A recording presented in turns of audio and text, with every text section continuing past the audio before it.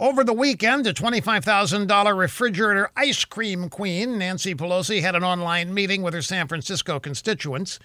Speaking of the events in Washington last week, Pelosi said the world had an epiphany. She said the world saw there are people in America, led by President Trump, who have chosen their whiteness over democracy.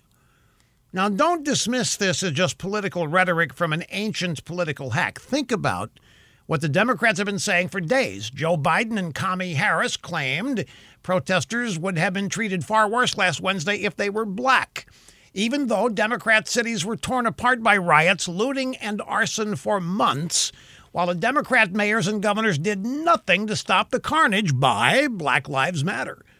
The race card has long been Democrats' most potent political weapon.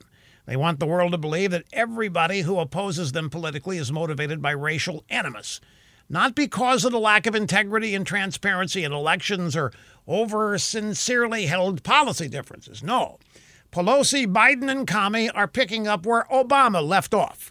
The last thing they're interested in is healing this country or promoting unity. They are intent on doing everything they can to keep America divided, especially along racial lines.